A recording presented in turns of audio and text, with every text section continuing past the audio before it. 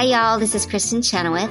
Hi, I'm Gloria Stefan. This is Sarah Bareilles. Hi, I'm Patty Lapone. This is Lin-Manuel Miranda. You're listening to the Broadway Podcast Network. Lucky Land Casino, asking people, what's the weirdest place you've gotten lucky? Lucky? In line at the deli, I guess? Aha, in my dentist's office. More than once, actually. Do I have to say? Yes, you do. In the car before my kids' PTA meeting. Really? Yes. Excuse me, what's the weirdest place you've gotten lucky? I never win and tell. Well, there you have it. You can get lucky anywhere, playing at LuckyLandSlots.com. Play for free right now. Are you feeling lucky? No purchase necessary. Void where prohibited by law. 18 plus. Terms and conditions apply. See website for details.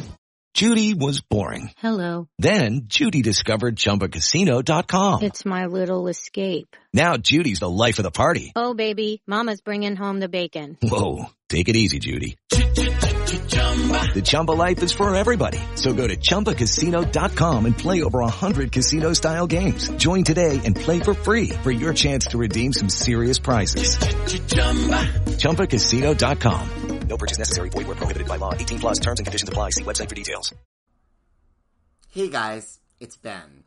Thank you so much, everybody, for listening and subscribing, and for all of your likes and comments on social media. I'm just popping in before we start the episode to ask you a favor. Please write us reviews on iTunes and wherever your podcasts are. Rate us 5 stars, and us, like it's not just me. And please post about this on your Instagram feed or your Instagram story or your Twitter or your TikTok or your Facebook or your office Slack channel. Tell your coworkers. It would really help us just get over that tipping point. Us again. Yes. Well, no one is alone. Thanks for listening. Broadway Podcast Network presents Giants in the Sky, How Sondheim and Lapine Went into the Woods, with me, Ben Rimmelauer. Today's guests, Joanna, Merlin, and John Lyons, the original casting directors. Once upon a time.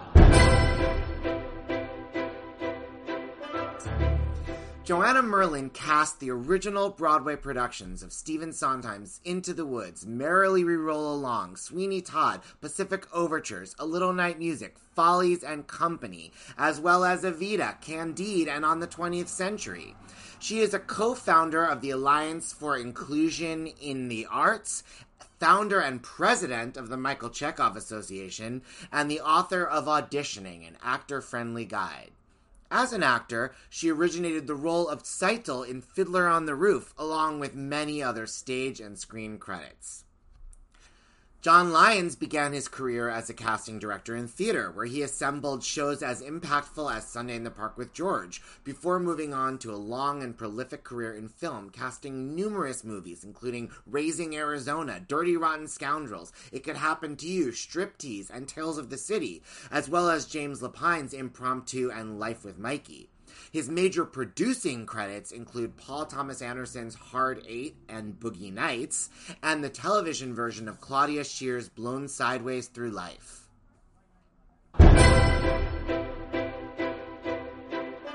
You know, every one of Steve's shows is a different world. I mean, it is amazing when you think of how different all those shows are. Sure. Truly. And I think Into the Woods, it seems to me, is almost the most different. Because, I don't know, John, but you know, when you were casting it, you know, you really had to find actors who had a real sense of fun and heightening of characters, and in addition to the voices, of course, and the movement, and the transition from, you know, the light to the dark. So they had to be able to do both of those things. And well, I would always just think, what would Joanna do? Well, no, to an extent I did, only because you know, loomed so large in my consciousness in a way when I moved to New York, because I did move to New York to work in the musical theater, and then was very fortunate to land at Playwrights Horizons, where Andre really embraced all of that work. But, you know, for me, the shows that I that I really revered were all the Sondheim shows that you had cast, Mm. you know, in the 70s and onward, you know, and I just like, I didn't think I even knew what a casting director was when I was listening to those LPs in my bedroom in Michigan. But when I started figuring it out, I thought, this is so incredible what Joanna Merlin did with these shows. Well, I can assure you, when I started, I had absolutely no idea what I was doing. I did know what a casting director was because I was auditioning for casting directors most of my life. Right. And then when Hal had this idea of using me, and I said, I don't know anything. And he said, well, you'll learn. You know, you've got Paul Giammagnani, and of course, Paul was just a great partner. Yeah. And we used to negotiate. You know, I said, well, this person is really a wonderful actor. Could you, if the voice isn't right, because he'd say, oh, well, can't sing. That would be his notes on the audition sheet, can't sing. Right. I said, maybe you could work with them a little bit. And he did. And then he'd find somebody with a great voice. He'd say, and I'd say, yeah, but you know, the actor. He said, well, why don't you work with them? So that's what we did all those years. Right. And you know, we really became very close friends. Did you see his book? Oh, Giammagnani? Wonderful. Yeah. It's amazing, his career. I mean, the number of shows that he, amazing. It's so astonishing. It's like, but it's funny when you say that, because I think every once in a while I felt the need to team up with Paul to tell Steve, I don't think that person can really sing the role. Mm.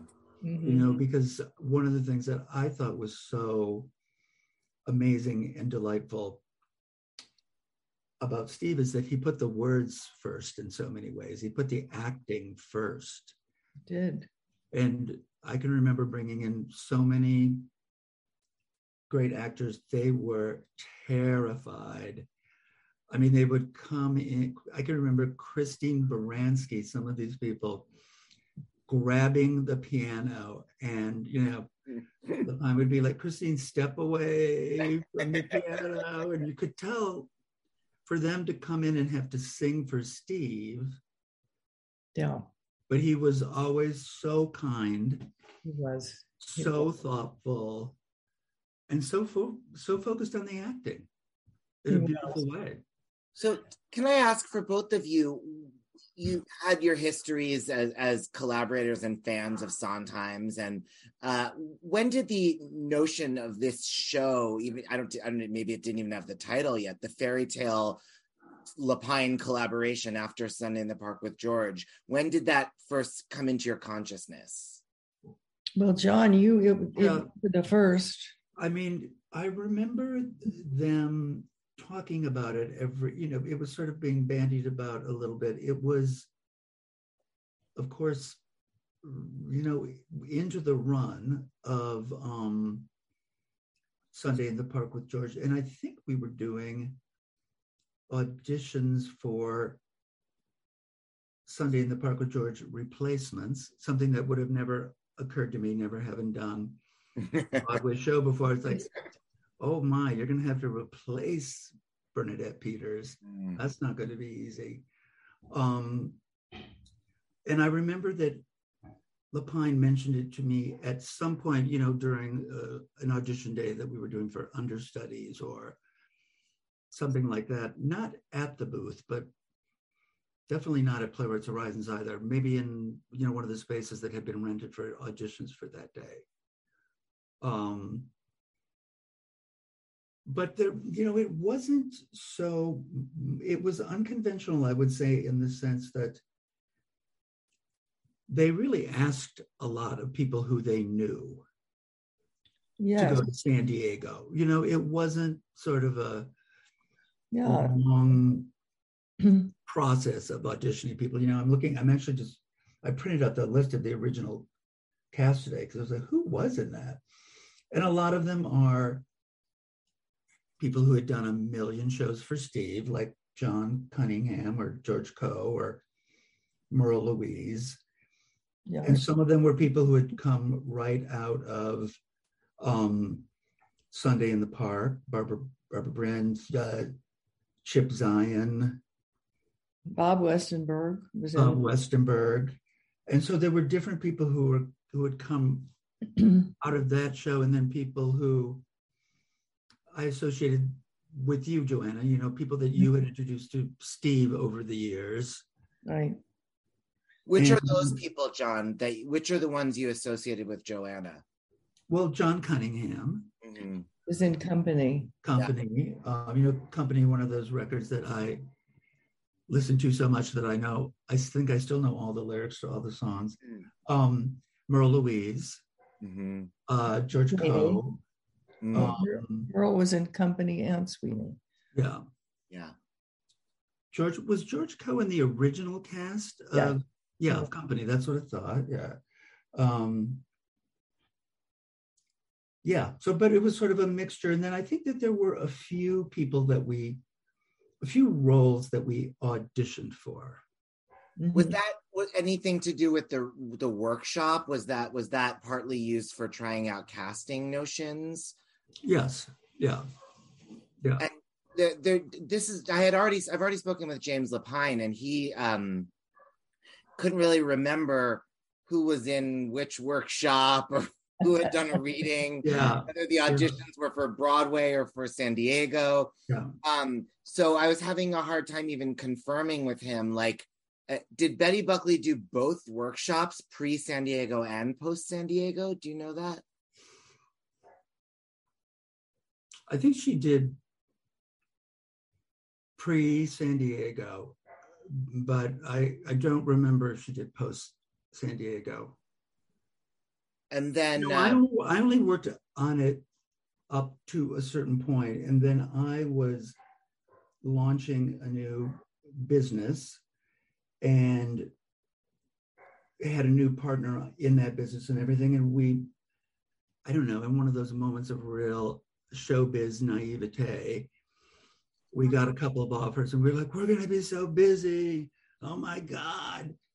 And so I just sort of thought, I don't know if I have the bandwidth to devote to the show. So at a certain point, very shortly after they came back from San Diego, I think you stepped in, Joanna, isn't that right? I did, yeah.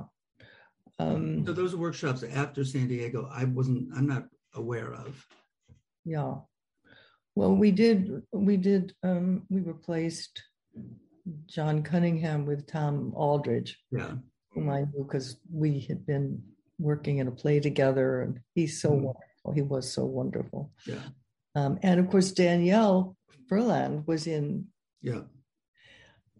Sunday. Right. And I remember she was very nervous about her voice, about the range of Little Red Riding Hood. And so we just said, just tell the story. Yeah. And she did that, and she found her voice. She was so good. I know. I must say, I think the revival is wonderful. Have you seen it, John?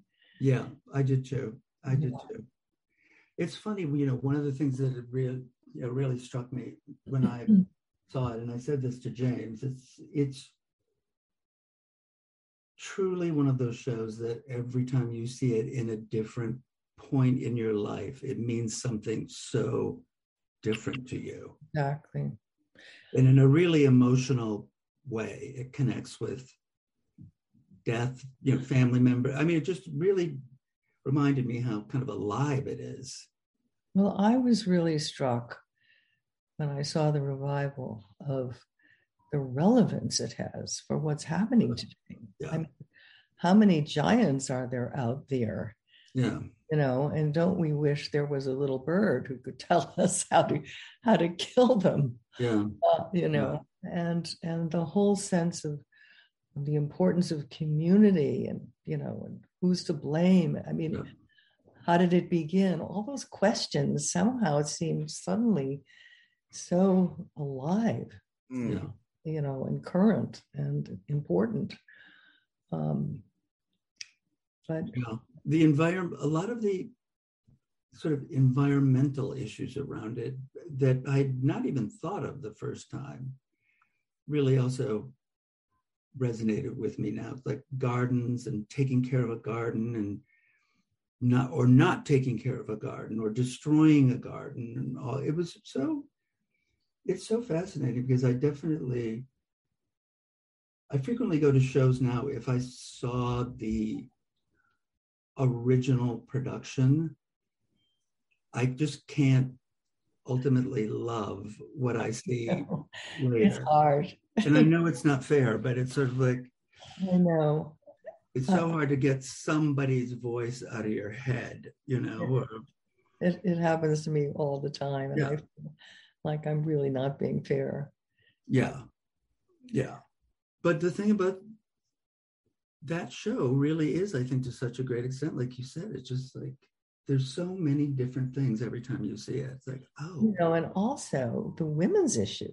I mean, the relationship between the baker and his wife. Yeah. And how that really evolved, you know, where she was totally subordinate. Yeah. Then she became more of an equal. I mean, the women's issue, my God. Yeah. I mean, it is interesting because I thought one of the things that impressed me so much about James's book, that he was just startlingly honest about the problems he had with Sunday in the Park. Yes. He pulled no punches. And when he interviewed me for it, he said, you know, just say anything you want and, you know, don't edit yourself, whatever. But I really didn't have anything unpleasant to say because for me, I was so starstruck. You know, I couldn't believe I was in the room. I couldn't believe I was watching it happen. But then, of course, as the show went on, at Playwrights Horizons, you really are kind of like living over the shop in a way. And so, you know, people did become aware of sort of like the actors' unhappiness. And it was such a monumental task for Lapine to take on, to write the book and direct it. And he really was feeling his way through the theater, and he hadn't worked that much with actors, and suddenly had some really demanding, intelligent actors, and he learned so much in such a short period of time. So it seems like by the time he got to Into the Woods, he was so much more aware of the care and feeding of actors. Yeah. Care and feeding. That's a great line. Well, he didn't know how to do it originally. For the last time, I am not on Ozempic. I made one little joke on this podcast and everybody started calling me out, texting me, calling me cringe, whatever. I really was asked by people if I was on Ozempic, and as I told them, I am not. I am just eating Factor's no prep, no mess meals, okay? Warmer, sunnier days are coming. Fire Island season is here. Meet your wellness goals in time for summer thanks to the menu of chef-crafted meals with options like Calorie Smart, Protein Plus, and Keto. Factor's fresh, never frozen meals are dietitian approved and ready to eat in just 2 minutes. So no matter how busy you are, you'll always have time to enjoy nutritious, great tasting meals. Make today the day you kickstart a new healthy routine. What are you waiting for? With 35 different meals and more than 60 add-ons to choose from every week, you'll always have new flavors to explore.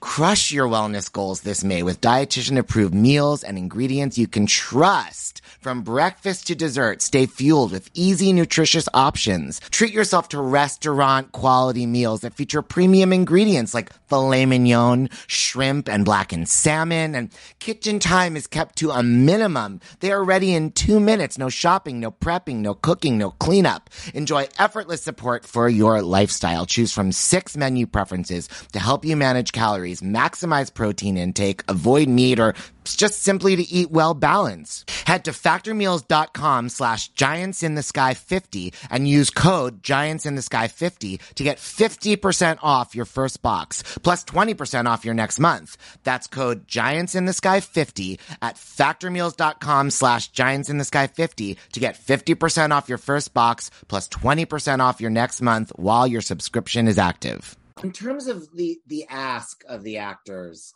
now we're so accustomed to the idea of these shows, these big musicals, being developed in partnership with a nonprofit institutional theater in lieu of the old school out of town tryout, where the commercial producers are attached as the intention from the beginning. But it seems like that was still very much a new idea. Was it a hard sell to get them to go work for like a LORT salary for however many months in San Diego at the time?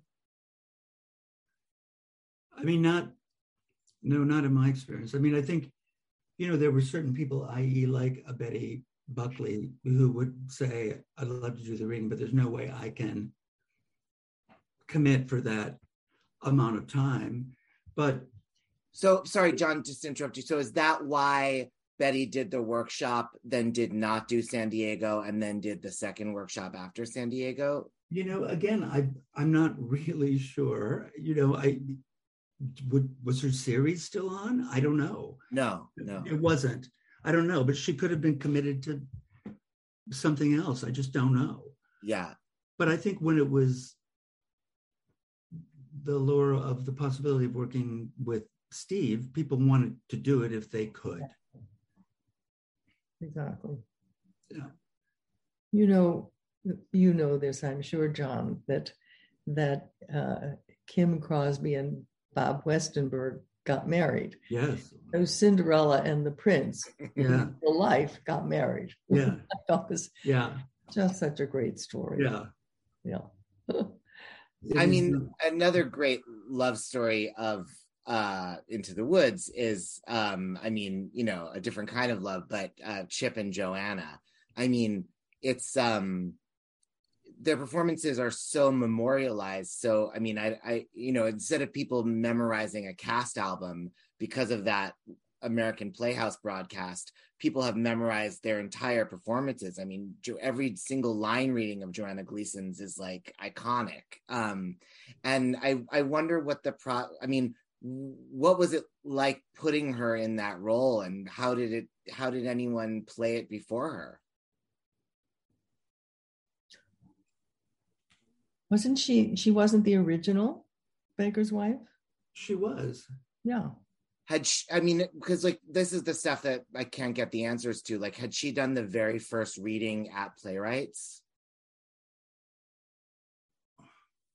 Oh God, it's a horrible thing to lose one's mind. Nobody remembers. Nobody. But, I mean, a long time ago. I think she must have.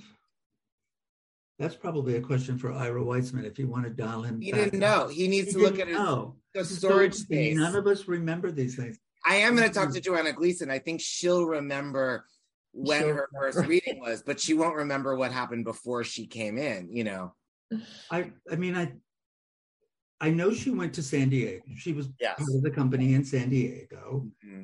She must have done one of the readings prior to it. I mean, I guess, or did she come in and audition? I'm suddenly thinking like we did have auditions in the basement of one of the new theaters that was being built for the extension of Theater Row. Oh. But I don't remember her auditioning. But these things are so slippery. Sometimes I do remember people auditioning for things, and they're like, "I never auditioned for that." Oh my God, I could have sworn you sang blah blah blah. No. So I don't think when they went to San Diego, obviously there were no performance ghosts hovering over them. Yes.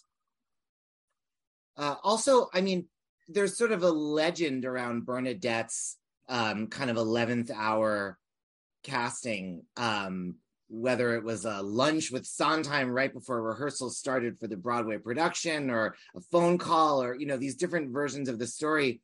But what I want to know is, how is it coming out of Sunday in the Park with George that she was never in consideration at all prior to that? I don't think she wasn't under consideration. I think she had something else to do, if I remember correctly. Chances are that's what. Yeah. And what about, I don't know. The other question I think would be, did Ellen Foley always wonder, is Bernadette Peters going to come back when this comes to New York? That's what I wondered at one point, sort of like, because it was such a mix of the best of Steve and the best of Sunday in the Park, Yeah. Well, then she was the final witch on Broadway, Ellen Foley. So she got her turn, right? Yeah. Well, Felicia Rashad took over from Bernadette Peters. At first, right? Yeah, when Bernadette left. Felicia, then Nancy Dussault, and then Ellen. I think you're right. But again, and I think Betsy Joslin in there somewhere. What? And Betsy Joslin at one point. Maybe if that was, I don't know. The IBDB doesn't give you the dates always. So I don't know if Betsy Joslin did one night, but it looks like she was one of the lineup. Or maybe she was a standby. Yeah. I mean, How long did it run, Joanna? I mean, it ran a lot long. Sunday in the Park didn't run that long. No. Into the Woods did. I worked on the show for 2.5 years. Yeah. We also did the tour. Right. Yeah. Cleo Lane playing the Yes. Right. And Charlotte Ray playing Jack's mother, she was so wonderful. I mean, I don't know if anybody could be as good as Barbara Bryn, but Charlotte Ray was pretty funny. I'll bet she was. I bet. And funny, I feel like I was thinking about Cleo Lane the other day. She seems to be sort of forgotten. I had all of her records. I just thought John Dankworth and Cleo Lane, they were like the coolest jazz singers. Well, I don't know. I mean, we're talking about the 80s, so who knows who's still around or not. I mean, had Cleo been considered for Broadway? I know she had just done The Mystery of Edwin Drood at that time. Maybe she was not available. I don't remember. And what about with Patti LuPone? I mean, she talks about how she wanted to play Cinderella, and they didn't see her like that. But was it really just a matter of negotiations then for The Witch that she didn't get the part? I don't know. I mean, Patti, my image of Patti is Evita. Yeah. It's hard for me to think of her. Yeah. I mean, then I kind of knew her work from having seen all the shows at Juilliard when she was in the first class with Kevin. Yeah. And so I went because I was just didn't know, how to look for actors. And so I went to these various showcases and graduating and plays of the productions at the school. And I saw that first class several times. And then I saw her at a Christmas party at Hal's house. She was there with Kevin. And they had been with the acting company for like 4 years, I saw them do The Robber Bridegroom together. Yes. In Ann Arbor, Michigan, when I was in college. Yeah, they were. Yeah. And then it was on Broadway for a little bit. And it was clear even then, that they were stars. And I didn't know nothing from nothing. I was, I think, like a senior at the University of Michigan, and they were showstoppers. Yeah. Yeah, but it was very hard to find anyone who had that, any young woman who had that range, because it was this high chest voice. And at this party, I was talking to her because I had known them from Juilliard, and I said, how high does your voice go? And she said, well, I'm not sure. I don't know. It's pretty high. Well, why don't you come in and audition? Anyway, she was, and that was also when she and Mandy sort of became such fast friends over the years, and then did a show together, which was great. Yes. Well, cause the Patty version of the Into the Woods story is that she wanted to play Cinderella. She auditioned. They didn't see it. They offered her the witch, and then negotiations broke down. I mean, and I'm like, what was the negotiation that was, I mean, if the part went to, you know. Well, I assume it was money. I don't know. Those are the things that casting directors are not always a part of. Yes. Yes. Well, the producers and the directors and the creative team. Yes. And what about all the other, I mean, people that, I mean, for example, like,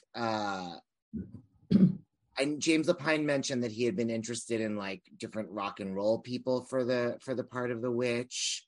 Was that like a thing that was there a lot of availability check going on for Pat Benatar? I mean, was there a lot of time spent in that kind of stuff? I mean, I remember Pat Benatar auditioning. Oh. But I might be thinking of Evita. Oh, well, that would be cool too. I think it was Evita. So it's difficult to remember everybody who auditioned for a part. Of course. It was, you know. What in terms of the ones that actually had a time with it? I mean, what happened with Betty Buckley? Because I mean, obviously Bernadette became so iconic in the role, and I'm sure it was fashioned somewhat around all the things that she brought to it. But certainly Betty Buckley seems like she would have been an ideal choice for the role. So how come that didn't work out? This predates, this was not, she wasn't in part of the, situation for San Diego that I remember.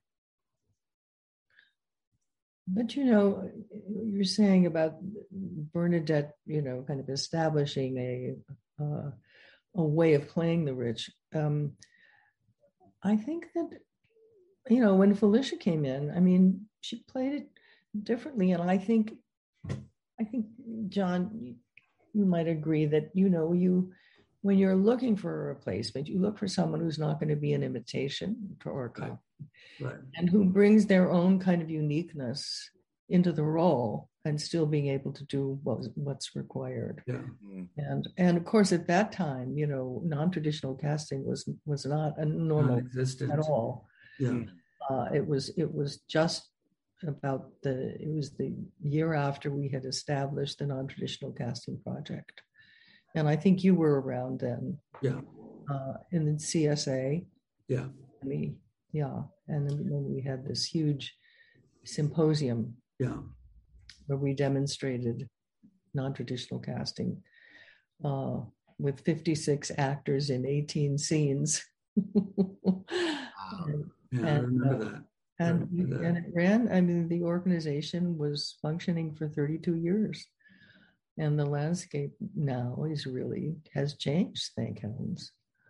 It really has. I feel like it took so long, but it seems like now it's finally changed over the past 5 years or so. Yes. But it was very controversial then. Yeah.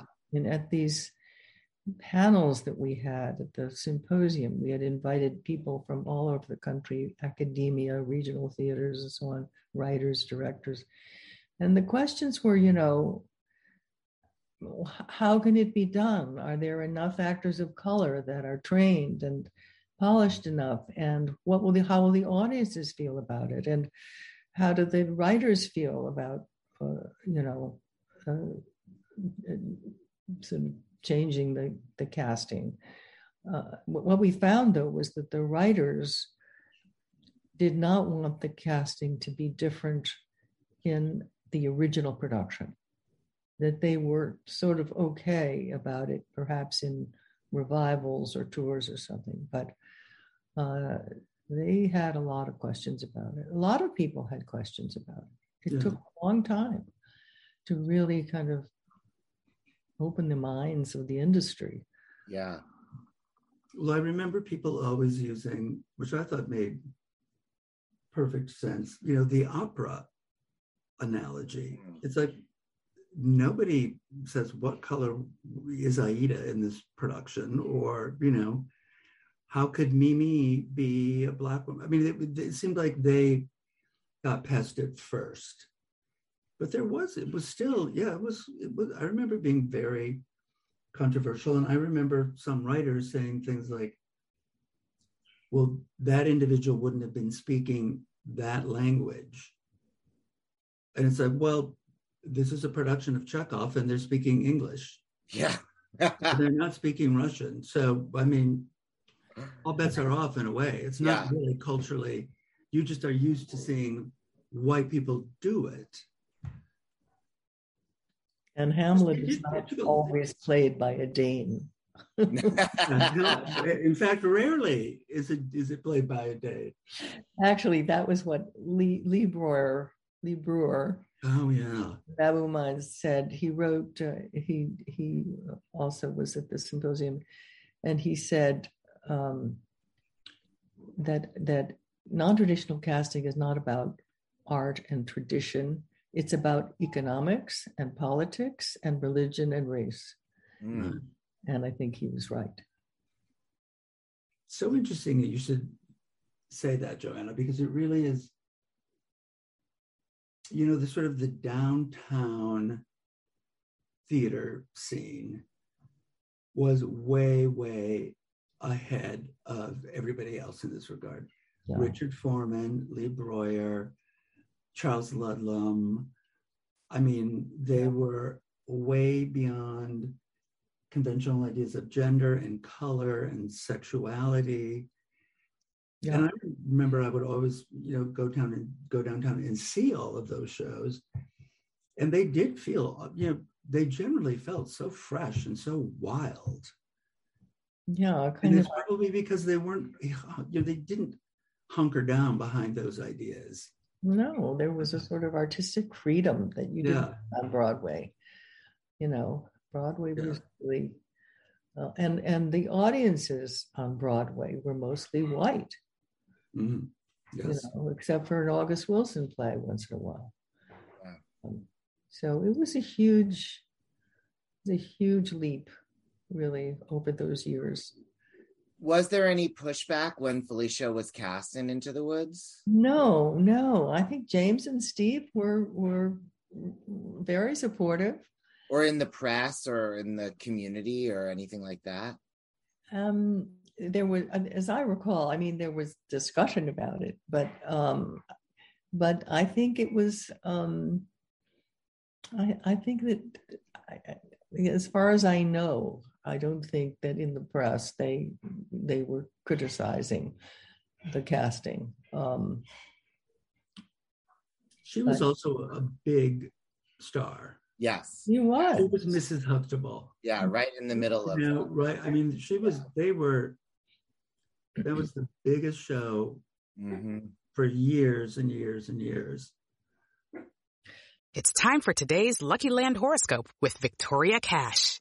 Life's gotten mundane, so shake up the daily routine and be adventurous with a trip to Lucky Land. You know what they say, your chance to win starts with a spin.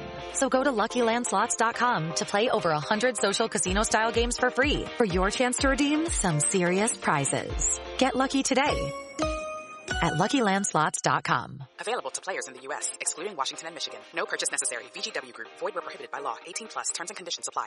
And, I was wondering when I saw the revival, I actually have seen it twice. Yeah. I was wondering because the witch is black and both was a replacement of the original one and then back. And anyway, so I've seen two witches in these revivals and they're both black. Yeah. And I wondered if the fact that Felicia had played it had something to do with that. Interesting.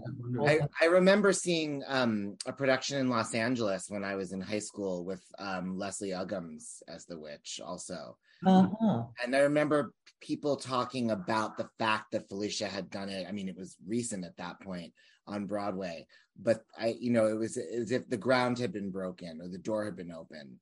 No.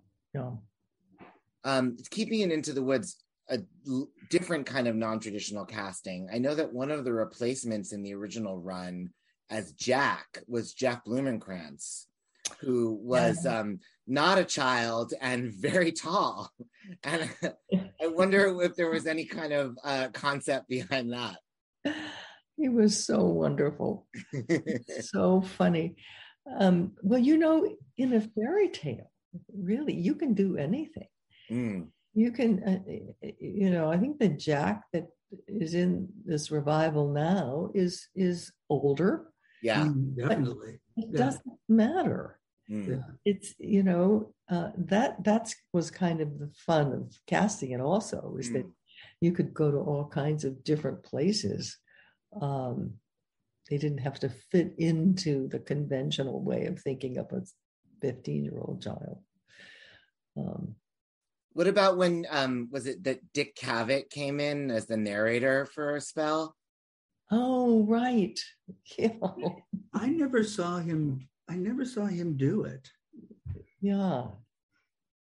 Yeah, but he didn't play the mysterious man. Right. Then I guess Edmund Lindeck went up to that role for that period. Well, it was like Tom Aldridge went on vacation. Well, you probably know more than I do, but originally Ed Lindeck was playing Cinderella's father, but it was a very small part. Yeah. And he was, I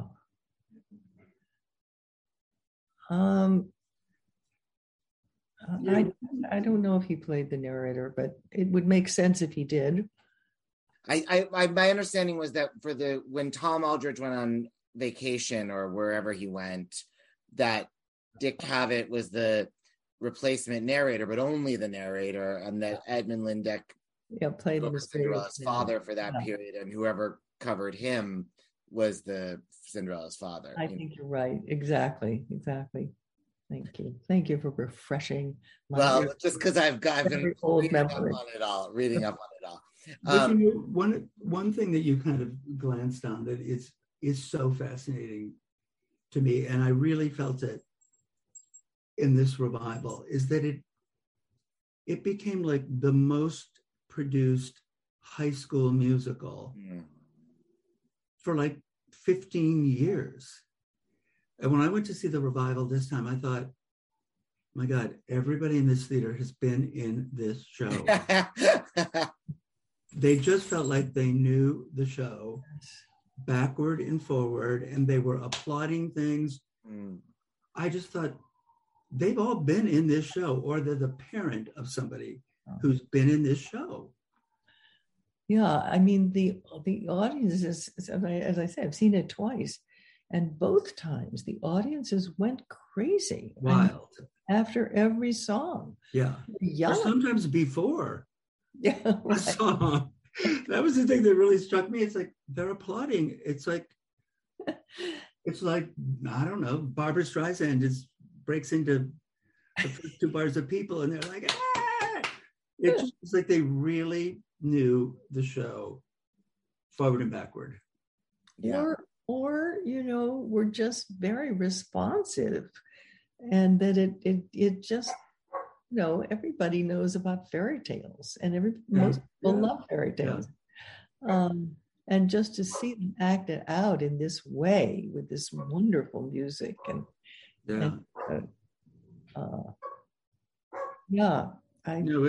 was a treat. It was a treat to see it again.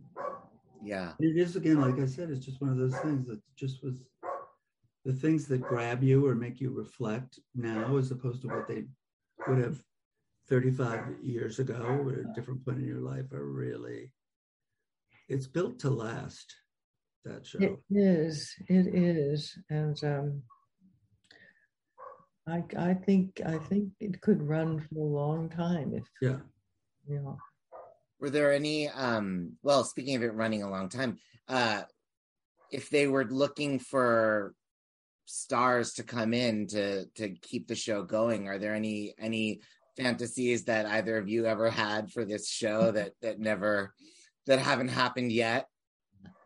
Dream Pat Benetars, those kind of people. Anybody that was on your list that you would still like to see take a crack? Well, I'd like to see Patty Rubone play the witch. Yes, it's time. It's time. Yeah. Joanna, how did it come to be that you went into casting? You referenced that Hal was pushing you to do it. What prompted that? Well, I wrote this book on auditioning, and he wrote a foreword, and he talked about why he hired me. And he said that he'd been seeing a lot of casting directors, and he felt they didn't really like actors. Mm-hmm. And he wanted somebody who loved actors. And so, why not an actress? And he said, and a Jewish mother.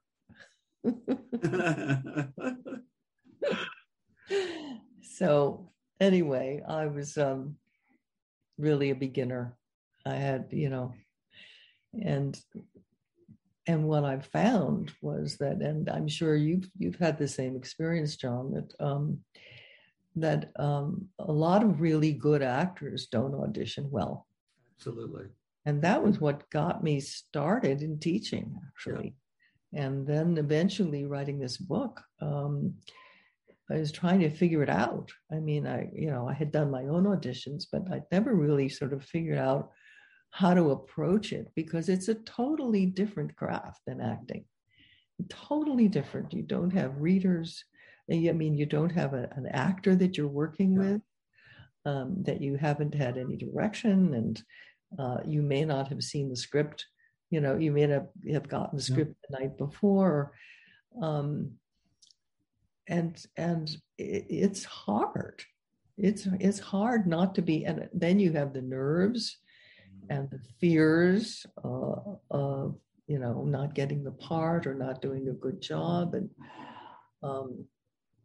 and so it was a learning experience for me. And so that really was the beginning of my teaching, which is what I then have been doing all these years. I never really knew that, Joanna. I mean, I had sort of a similar experience in that I was, working at Playwrights Horizons and stage managing and doing things, and they got this grant, and suddenly there were some jobs to be, passed around, and Andre asked me if I wanted to be the casting director. And I was like, I have no idea what that is, really. He was like, oh, you'll learn, don't worry. And I just remember so clearly, there was the phone, and the Playwrights number was 564-1235. Then there was a rollover line, 1236. And we gave out the 1237 number to actors. So Andre would just say, if 1237 answers it, just pick it up and say casting. And I just thought, I am really going to screw this up so badly. But, everybody was sort of the same age, and, it was, but Andre also, I think because, well, it's his inclination and his personality, but also because it was an artist-driven theater, a writer's theater. And maybe because it's my personality and inclination, it's like we just went out of our way to be incredibly warm and gracious to everybody who auditioned. And it's interesting that you should say that, because many casting directors weren't.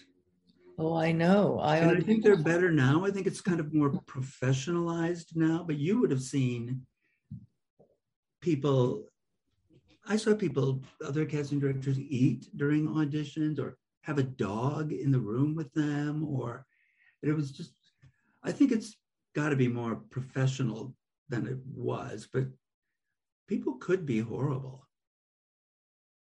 Well, these days, television has sort of, taken over most of the casting. Yeah.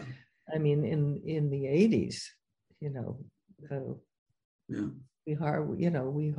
there were hardly any television shows. I mean, comparatively anyway. And they have to work so fast. And sometimes they don't get the scripts until, a couple of days before, and they make quick calls and so on. And it's very stressful. And not so much with film or theater, but in television, there's so much work, and so it's hard for the casting directors to be patient, but maybe some of them don't really like actors. Maybe that was right. Yeah, I mean, one of the other things that, again, I'm not doing it anymore, but which I hear from my casting friends, is just astonishes me that more often than not now the directors never meet the actors. They tape, they show them the tape, they pick from the tape. Yeah. I mean, this is so inconceivable to me. Somebody started in New York and has had my career here, really, that so much of it was like the moment between the actor and the director coming into the room, leaving the room, blah, blah, blah, blah, blah. And now that just doesn't even exist anymore. No, the self-tape has changed everything. Wow, incredible. No. Well, I'm glad that Into the Woods was cast the old-fashioned way. That probably explains some of the really, really just human performances that we got. Yeah. And I'm so grateful to you both for sharing this experience with me. I'm so fascinating to talk to you, and I'm so grateful for this and for the work that you did on this show. Well, it was fun. It was such a pleasure. Yeah, it was lovely to see you, John. And Joanna, I'm going to email you after this. We're going to have you put us back together. We're going to have a coffee in Brooklyn. Yeah, I'm glad to hear that. Well, thank you both. Have a wonderful day. And thank you so much. Thank you for loving the show so much. Oh, listen, I'm just one of millions, but I will. But it's it's fantastic. These things, they don't always live on and on. Even some of the great ones don't. Yeah. Well, Into the Woods shall. Thank you for listening to Giants in the Sky, how Sondheim and Lapine went into the woods on the Broadway Podcast Network. Look out for episode 12 with Jeff Blumenkrantz, Rapunzel's prince in the pre-Broadway workshop.